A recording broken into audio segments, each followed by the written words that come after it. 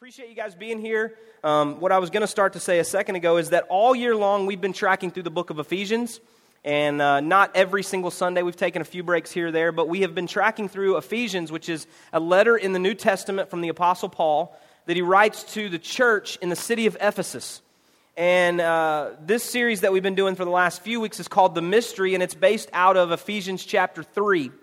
And so today we're going to conclude that series where we're going to look kind of at the end of Ephesians chapter 3. And then next week I'm going to be talking a little bit in light of July 4th and in light of the coming elections. We're going to talk about what it means to be a follower of Christ and be a citizen of a country, and what our responsibilities are and what we find hope in and what our roles are as it relates to all those kind of things. So I encourage you to be back with us here next week for that. But today, as we conclude the Mystery series, we're going to talk about love. We're going to talk about God's love, and we're going to talk about, out of this passage here, beginning in verse 17, we're going to talk about how Paul describes the love of God as something that we should know. He actually prays this prayer, that we would know the love of God, and then he describes the love of God as something that we can't know. He says, hey, I want you to know this love that is surpassing knowledge. It's beyond your ability to know it. Which seems like a little bit of a contrast, but I think love in general is that. And I ran across this in my studies. It says a group of 4 through 8-year-olds were asked, what does love mean? And this is what their answers were. Love is when a girl puts on perfume and a boy puts on shaving cologne and they go out and smell each other.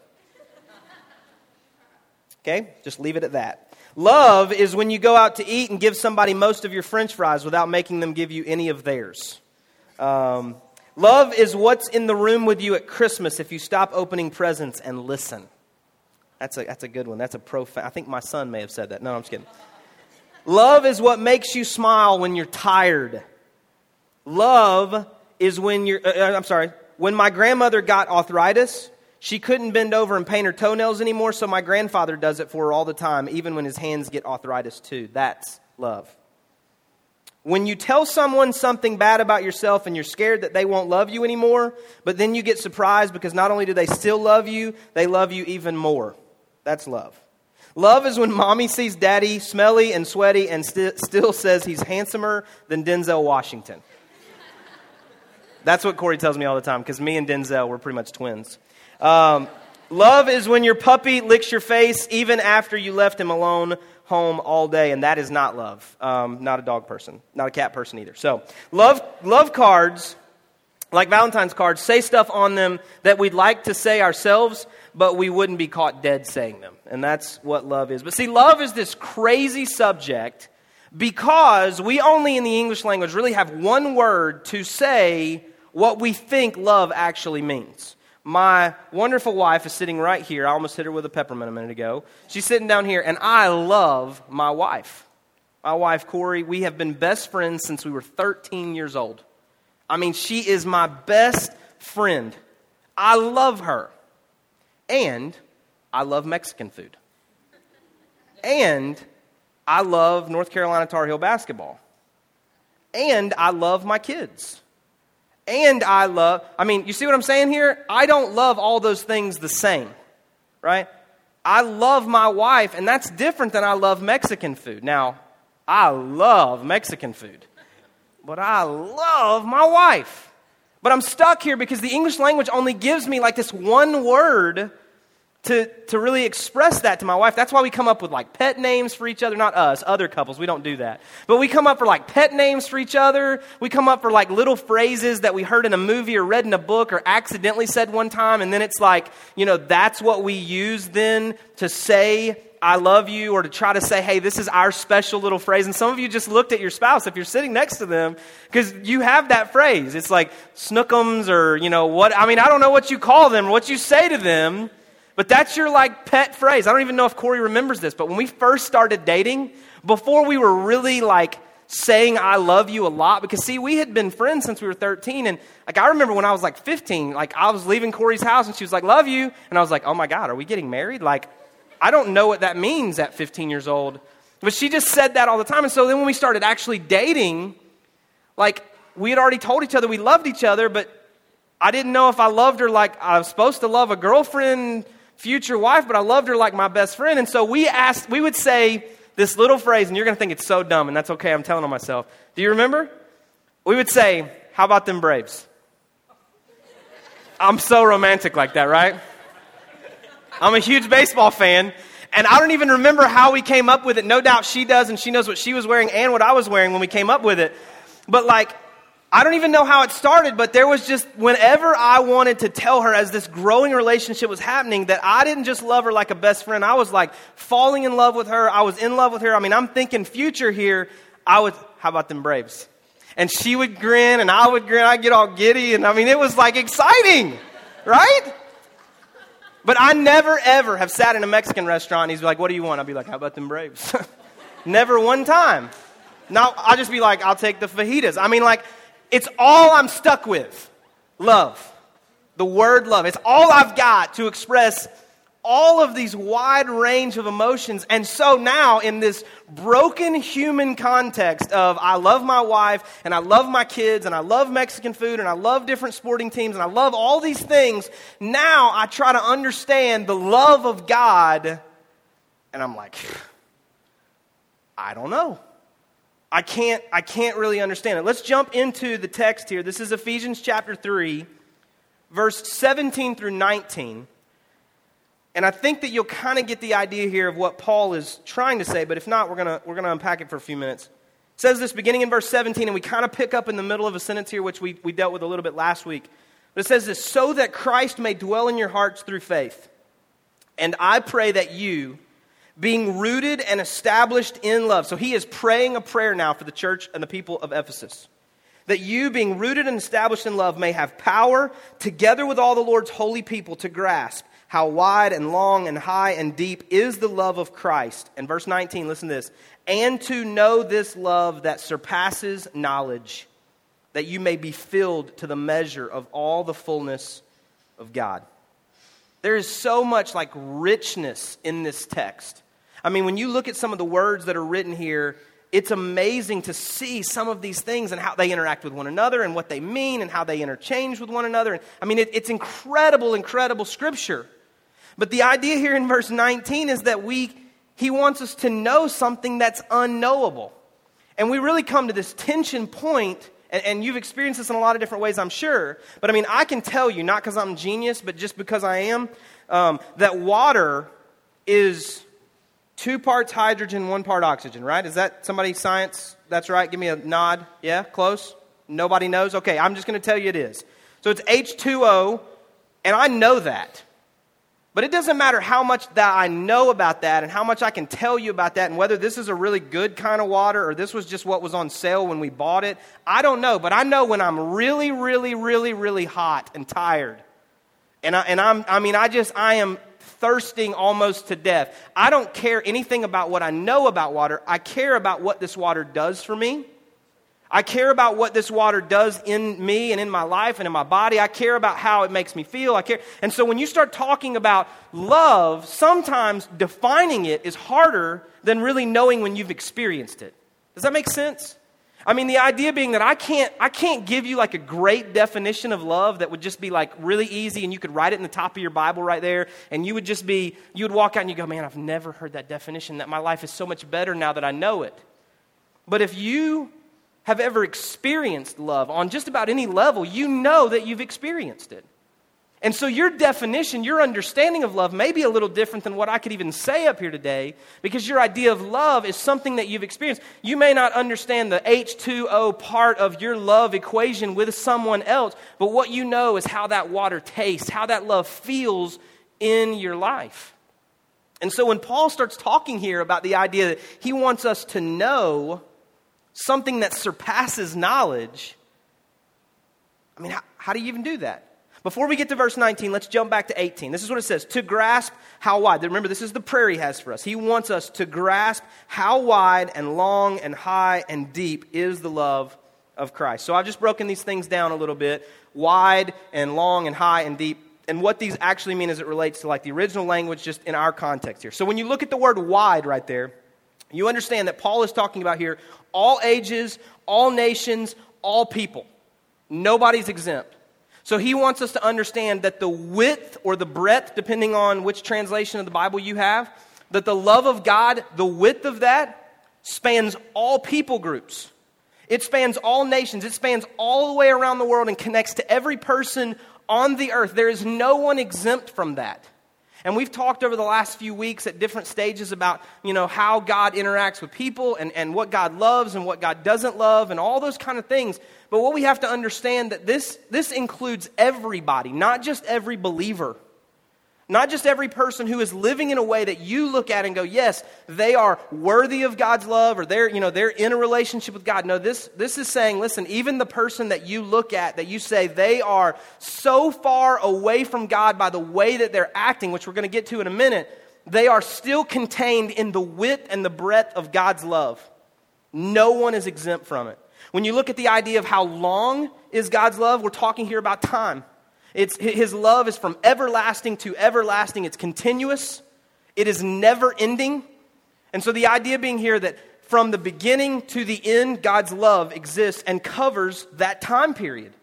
There is no one who will ever live because of the width of his love who will not be kind of connected to the love of God by time. Like they're all connected to that. They're all a part of that because history from beginning to end includes and is founded on the love of God. When you look at how high, this is really talking about really the heights of as high as you can go. The glory and riches of heaven. Okay, the idea that you can't accomplish anything, be so successful that now it's on your own, it's of your own, doing, all your talent, all your ability, no matter how high you get, no matter how much you accomplish, really his love stretches all the way to heaven. It's really the glorious riches of God's heavenly mercies that he loves us from. And when we talk about how deep, we're talking about stooping to the lowest condition here. Being redeemed or retrieved out of a lifestyle or a sinful nature. So no matter what you've done, I talked about a minute ago, all people are a part of the width of God's love, even those who are in sin and misery. I mean, they're a part of something that you look at them and you go, okay, and I said this a couple weeks ago. You look at them and you look at you and you say, okay, if you're a Christian and I'm a Christian, one of us is wrong. One of us is not right because we can't both be Christian. And I'm not talking about just theological differences and what's the difference in that church and this church. I'm talking about things that the Bible calls sin. And so we look at this and we understand that the width and the length, the height, the depth of God's love really makes it impossible to get away from God's love. Psalm 139, written by David, talks about, where can I go from your spirit? Where can I go to get away from your spirit? I says, I can't go anywhere. To the heights, to the depths, I'm always with your spirit, your presence. And where that is God's love. And so we understand that it's wider, it's longer, it's higher, it's deeper than you, than your situation, than your history, than your past, than your future, than your successes, than your failures. No matter who you are, no matter what you've done, no matter what you will do, God's love extends to you. And some of you in this room, you just yawn at that phrase. You're just, you know it, you understand it. I'm not saying you do that to be rude. You know that. There's not something that you struggle with. But I believe that some people walked in here today and you believe that God loves you in the same conditional way that other people on this earth love you. To say that I love you as long as you continue to meet the conditions that our love is based on. I loved you because you did this for me, you gave me this, you made me feel this way, and whenever you quit giving me that, quit doing that, quit making me feel this way, I quit loving you. Some of us, we look at God and we look at our Heavenly Father and we're afraid that He loves us that same way. We're afraid that if we mess up, or we're afraid that if we've messed up, that God doesn't love us anymore. Or maybe we think, well, yeah, He has to love everybody, but God doesn't like me. God is not good necessarily. He's not merciful because you don't know what I've done, but He does. And I'm afraid that He operates the same way that the people who were in my life and walked out operate. And what this tells us here is that the love of Christ is for everybody for all time. There is nothing that you have done or will do that exempts you from the love of God. And that's a really, really important truth for us to understand today. The word that is used in verse 19. Verse 19, I'm going to ask them just to throw a portion of it up on the screen. And it says, to know this love that surpasses knowledge. It's just a portion of verse 19, and it's kind of what we've been dancing around all day. To know this love that surpasses knowledge. The word here for know in both of the circumstances, to know and then the part of knowledge there, is the same Greek word. And I'm going to just butcher it here, but it's something that starts with a G and looks like gnosko. All right? It's probably not, but that's what it looks like. That's the same word. To gnosko, the love of God, which surpasses gnosko knowledge. Right? Some of you are laughing at me. That's okay. When you look at me, you probably don't see Greek scholar. All right? But it's the exact same word, which is interesting to me because I kind of thought when I first read this, okay, Paul is saying that we're to know some word, we're some word that defines that idea, to know something that surpasses this other idea of knowing. So maybe we're to experience something that we can't comprehend. That's not what it's saying. I mean, there is a portion of this because gnosko really means, there's a part of that flavors this idea that we can know through experiencing it. Like I was talking about earlier, where you can kind of know what love is based on what you've experienced in love. But it's not two separate ideas. It's the same. Paul wants you to know something that you can't know. To know something that surpasses your ability to understand it. And so when you leave here in a minute, you think in a minute, I'm going to give you a formula. I think I told our volunteers earlier, I'm going to give you like 17 points to know the love of God. No. Here's the truth. Paul wants you to know, and I want you to know today, this love that you're going to have to spend a lifetime trying to figure out. I want you to leave here today pursuing a greater knowledge of the love of God. Why is that important? Because I believe that it's so vital for you to understand the love of God. Because I personally believe with all of my heart, because it's true in my life and I've seen it in a lot of other people's lives, I believe with all of my heart that if you don't understand that God loves you, I mean truly loves you, wide and long and deep and high, He loves you, it is extremely difficult and I would say almost impossible for you to truly love Him. Because you're now coming to Him with this warped idea of how you're being received by Him. So your love for Him is trying to push the right buttons with God to receive His love in return. It's the idea of the 5 love languages that maybe some of you have heard that. The idea that, every person kind of has a love language. You might have a couple that are similar, but, it's gifts and time, a quality of time, quantity of time. There's several. And so what we see most of the time is that if your love language, what just really makes you feel loved is quality time. It doesn't have to be hours and hours on end, but if you had 15 minutes of just uninterrupted time together with someone that you love, I mean, you feel loved. You know you're loved. Some of it's gifts. And don't we all love those people in our lives, right? But I mean, they experience love and they give love by giving something.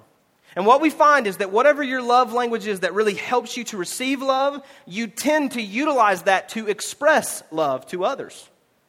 Because if your love language, you really feel loved by quality time, what you tend to do is want to spend quality time with those that you love.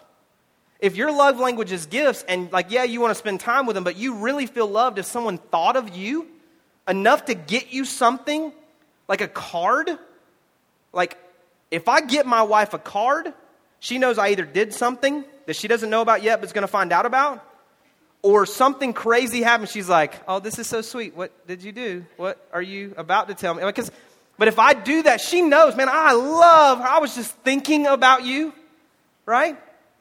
And if that's the way that I love, then I feel most loved when I receive something from her, when she does something for me. And that's not my love language, but that's the example that we're using. And if we have that same idea with God, if we don't approach Him just knowing that He just loves us, and He loves us long and high and deep and wide, He loves us that much and all the way there, then we come to Him thinking, okay, I love you and I receive your love because I feel your forgiveness. Then I'm trying to find a way to approach God in that way. Or if we say, okay, if it's, I feel most loved in my life with quality time, then I'm spending quality time with God, but maybe not a lot of it. Or if it is gifts, maybe I give in the offering or I give to the poor, or I do, because I think that makes God love me more, and I think that's what I should base my love for Him on. And what God is saying here, what Paul is saying through this passage of Scriptures, listen, it's high and deep and wide and long, and while we were yet sinners, Christ died for it. Like, you can't do anything to make Him love you more or less. And so you just have to spend a lifetime just leaning into, pressing into, pursuing the love of God. And what I would say is this, and I wrote this down so I wouldn't forget it. I would say this, that whenever you feel like you've figured out the love of God, this passage reminds us that you can't understand it all. So there's something yet to be learned. I mean, whenever you just get really, really, really comfortable in the love of God, I would say to you, now what else do you need to know? Who do you need to be serving? Who do you need to be loving so that God can show you more of His love through your act towards them? What is it that you need to give to God? What is it you need to do for someone else? What is it that you need to check in your heart? What do you need to be studying, reading, praying, singing, worshiping? What do you need to do to experience more of God's love, to understand more of God's love? Because if you feel like you've got it figured out, guess what Paul's saying? You can't figure it out. Keep pushing, keep trying, keep digging to know in greater measure all that God's love means to you. When I think about my life, I think about ways that I can know the love of God, like where I experience the love of God, where I see it, where I sense it, where I read it, where I hear it.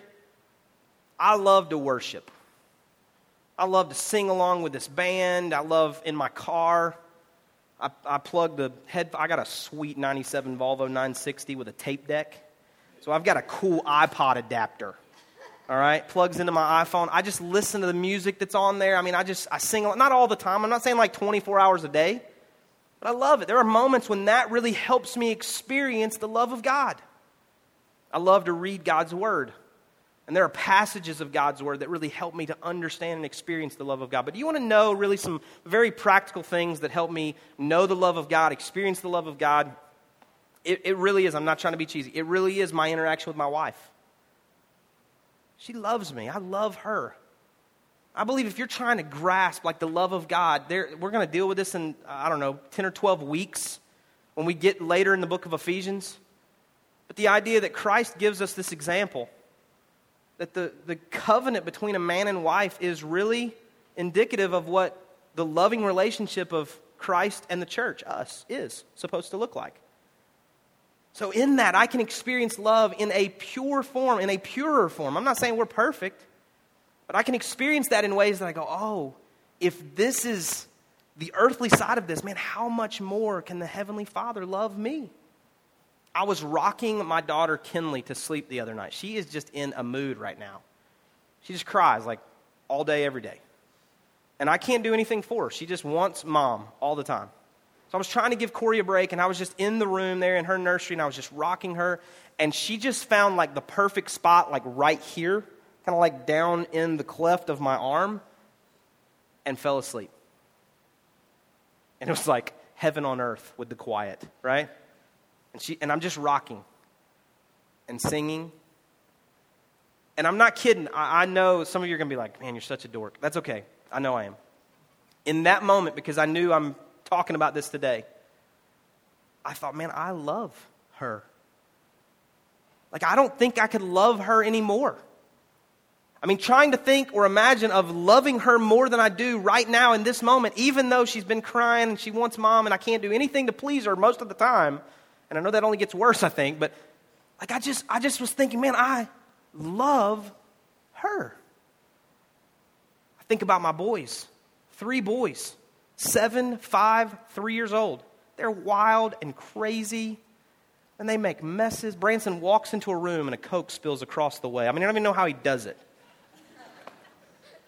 But they're awesome, and I love my kids. And when I think about loving them more than I do now, I can't even imagine it. And to understand that the love that I have for them, the love that I experience towards them, that there's some greater love that exists, that God extends towards me, blows my mind. I went to South Africa back in the fall. Really cool trip. Got to preach over there and just do some amazing things. I went with my dad. And we went one day up this really cool mountain, and we walked to this place that's called God's Window, and we just kind of stood there on this rock overlooking this incredible valley. And you saw, like, off in the distance, I mean, I don't know how high I am, but I mean, they look like these little rivers, wide rivers, look like just little cracks in the concrete. I mean, it's just, my perspective, my vantage point was just huge. And I'm looking down there and I'm thinking, God created all of this. He created Adam and Eve and He put them in this place of perfection in the Garden of Eden, and He just says, hey, go and enjoy. Go forth and multiply. Sin obviously corrupts that story, but the idea that God created the earth, created the world, I can find love and pleasure in what God has created for us. Sin, again, it's corrupting it. It's the world is falling apart because of what sin is doing to the world. God's going to redeem that. That's a part of His plan. But I can find the love and experience the love of God as I just stand there in awe that the world doesn't revolve around me. God's got this entire thing in the palm of His hand. And He loves me and you. One of the greatest examples in my entire life of where I got to see and experience love is the marriage of my mom and dad. My mom passed away last March. She battled cancer for 22 months. And today would be my mom and dad's anniversary. June 24th. My parents didn't get it all right. But I can't look back and think of where they messed it up. I can't think of where they blew it one time. I'm not trying to, that's a huge shoes for me to fill and for me and Corey. And I'm not claiming that they were perfect. They did make mistakes. But I mean, I look back at their life and I see how they loved one another. I see how they loved us, me and my brother. I see how they welcomed Corey and my sister-in-law Andrea into the family. I see how they loved the grandchildren. It's the most incredible portrayal of love, I think, that I've seen in my life. In April of 2009, my mom was having some stomach pain, and they took her to the hospital and removed her appendix, just in case it was it. It wasn't. Still having the pain, so they go in, they're going to remove her gallbladder. I think it was just process of elimination. And right before they went in to do the procedure, they did one more test, and they found this one little spot, and it was just one little tumor, and they're just going to go in and remove that one little tumor. So we have all weekend to think about it and pray about it and kind of get our hearts set, and we get there on that Monday morning for surgery, and it's supposed to take like 5 or 6 hours. And about 40 minutes in, the surgeon comes out. It's not usually a good sign. And said, hey, it's way worse than we thought.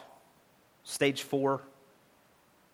You couldn't really pin them down on a lot of dates, but it was bad, and we knew that. And for the next 22 months, my dad almost put his entire life on hold. He served my mom so faithfully. He gave everything he had to her and to this process to get her better, to do everything that he could. She passed away, March the 2nd, 2011. And when I look at that, I got to speak at my mom's funeral. And I said to my dad from the stage, I said, Dad, no regrets. You did everything you knew to do. And you honored that covenant that you made in front of family and friends and before God that said, for better or worse, in richer or poor, in sickness and in health, till death do us part. You lived that out. In a culture that says it's all about you, whenever it's inconvenient, you get out, you're free to do so. Man, he just served her. And when I think about that kind of love and understand that God's love is even greater than that and is so much greater than that I can't even comprehend it, I can't even experience, I can't even see it. It tells me that I need to spend a lifetime pursuing that. Romans chapter 8, verse 38 and 39 says, "For I am convinced that neither death nor life, nor angels nor demons, neither the present nor the future, nor any powers, neither height nor depth, nor anything else in all creation will be able to separate us from the love of God that is in Christ Jesus our Lord." There's nothing in all of creation that can separate us. Several years ago, my mom gave me this book. It's by Calvin Miller. It's called Jesus Loves Me. And if you're really struggling with this idea of understanding the love of God, I encourage you to get this book. Very simple. It's based on the little chorus that we probably learned as children. Jesus loves me, this I know, for the Bible tells me so. Little ones to him belong. They are weak. He is strong. This is what it says, page 13. Jesus loves me is unprovable but never open to much debate. Between the Genesis downbeat and the final chord of Revelation is a vast unfolding song of love. God loves Adam and gives him a garden as a studio where he paints his love in bold and natural strokes. God loves Abraham, and his love teaches us that barrenness and old age cannot thwart the gift of a child or the birth of nations. God loves Isaac, Jacob, Moses, David, and if this matter-of-fact tale of his love is not enough, he tells us plainly that he loved the world so much he gave us the gift of his Son. God's great love is the grand essential of all worthy living. What I would say to you today is that if you are not even looking for the love of God, you can't miss it. If you're looking for it and you're struggling to find it and struggling to figure it out and articulate it, it's everywhere. Ask the band to come on. I mean, there's almost no way for you to miss the love of God unless you are attempting to ignore it and avoid it. The love of God exists in all creation, and there is nothing that can separate you from that love. Anything that tells you, anyone that tells you that God doesn't love you or God can't love you or that you've done too much or you've made too many mistakes or you're not this or you're not that and so God can't love you, those are lies from the enemy because God's word tells us. And you can know that Jesus loves you. This you know because the Bible does tell you so. Referenced in that passage I just read, John 3:16. It is the primary way in history that we can know the love of God, looking to his Son, Jesus Christ. Today we're going to take part in communion. I'm going to ask the host to come and prepare to disperse these communion elements. Let me just tell you what we're going to do. We're going to pass these plates, and there's a little tray with these little cracker wafer pieces there. There's another plate that has these little cups of juice. And in a moment, I'm going to come back and we're going to talk about what this means very briefly, and then we're going to take part in this. So I'm going to ask you as they come along here just to take these elements, one of the wafers, one of the cups, and just hold it in your hand. As you do that, I want you to think about this. No matter what you've done, no matter what you will do, no matter the family that you come from, the great examples of love in your parents' marriage or your grandparents, or no matter your terrible examples in those relationships, no matter the fact that you're married or you're single or you're divorced or you've made mistakes or they made mistakes, no matter what's happened, in your hands is visible proof that God loves you. You hold in your hands representation of the body and the blood of Jesus Christ, the Son of God, that God sent to earth because he loved you. That's what John 3:16 tells us. For God so loved the world that he gave his one and only Son, that no one should perish if they believe in him. So you're going to hold that in your hands today. This assurance that God loves you.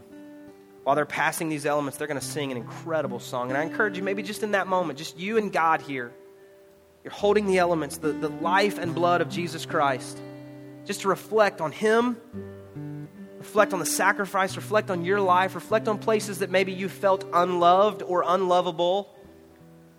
And if you ever get stuck in that, you just look down and know that God loves you because he gave us Jesus. Just before we take communion together, every head would bow, every eye closed. This is your moment just to confess to God whatever it is that you think may be kind of a barrier between you and him just sharing in this moment. Anything that would just block you from having this really intimate, worshipful moment with your Creator. If there's unconfessed sin, if there's things that you need to confess, do that now. But maybe it's just that you do feel unloved by God because of your hurt and your pain in this world. And maybe in this moment you just say to him, God, would you just help me to know that you love me? Would you just help me to see and find your love? Maybe it's that you need to say, hey, I claim on your name here. I claim to be a follower of you, and would you help me to be more loving? We're going to take part in communion here and really share in this moment. But before we do, God, would you just help me to love as you love to the best of my ability?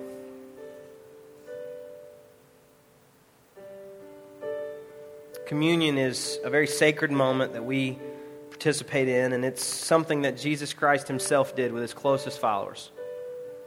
Just before he went to the cross, they gathered together for a meal.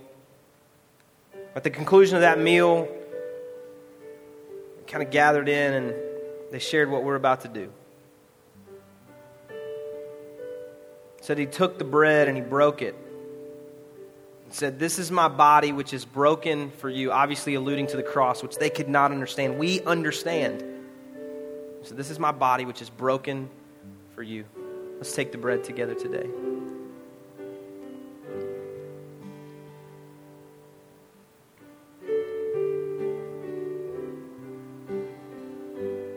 It says that then, in like manner, he took the cup.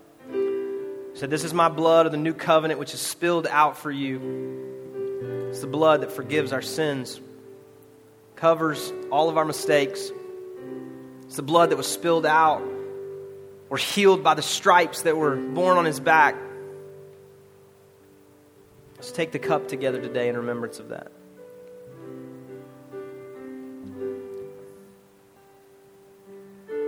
God, we thank you so much for the opportunity to remember you, to remember your Son, Jesus Christ, and the sacrifice that he gave on the cross.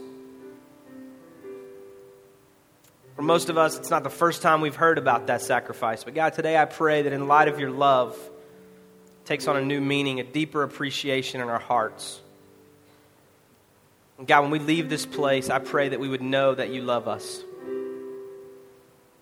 Not so it breeds arrogance or pride or some sense that we can do anything and never get out of your love, but God, so that it would breed humility, that would breed an understanding that you love us and you extend to us grace and mercy. We've been talking about this all day, so that we would be able to administer that to those around us, and in some way they would see your love through us. We thank you, God, that you do love us.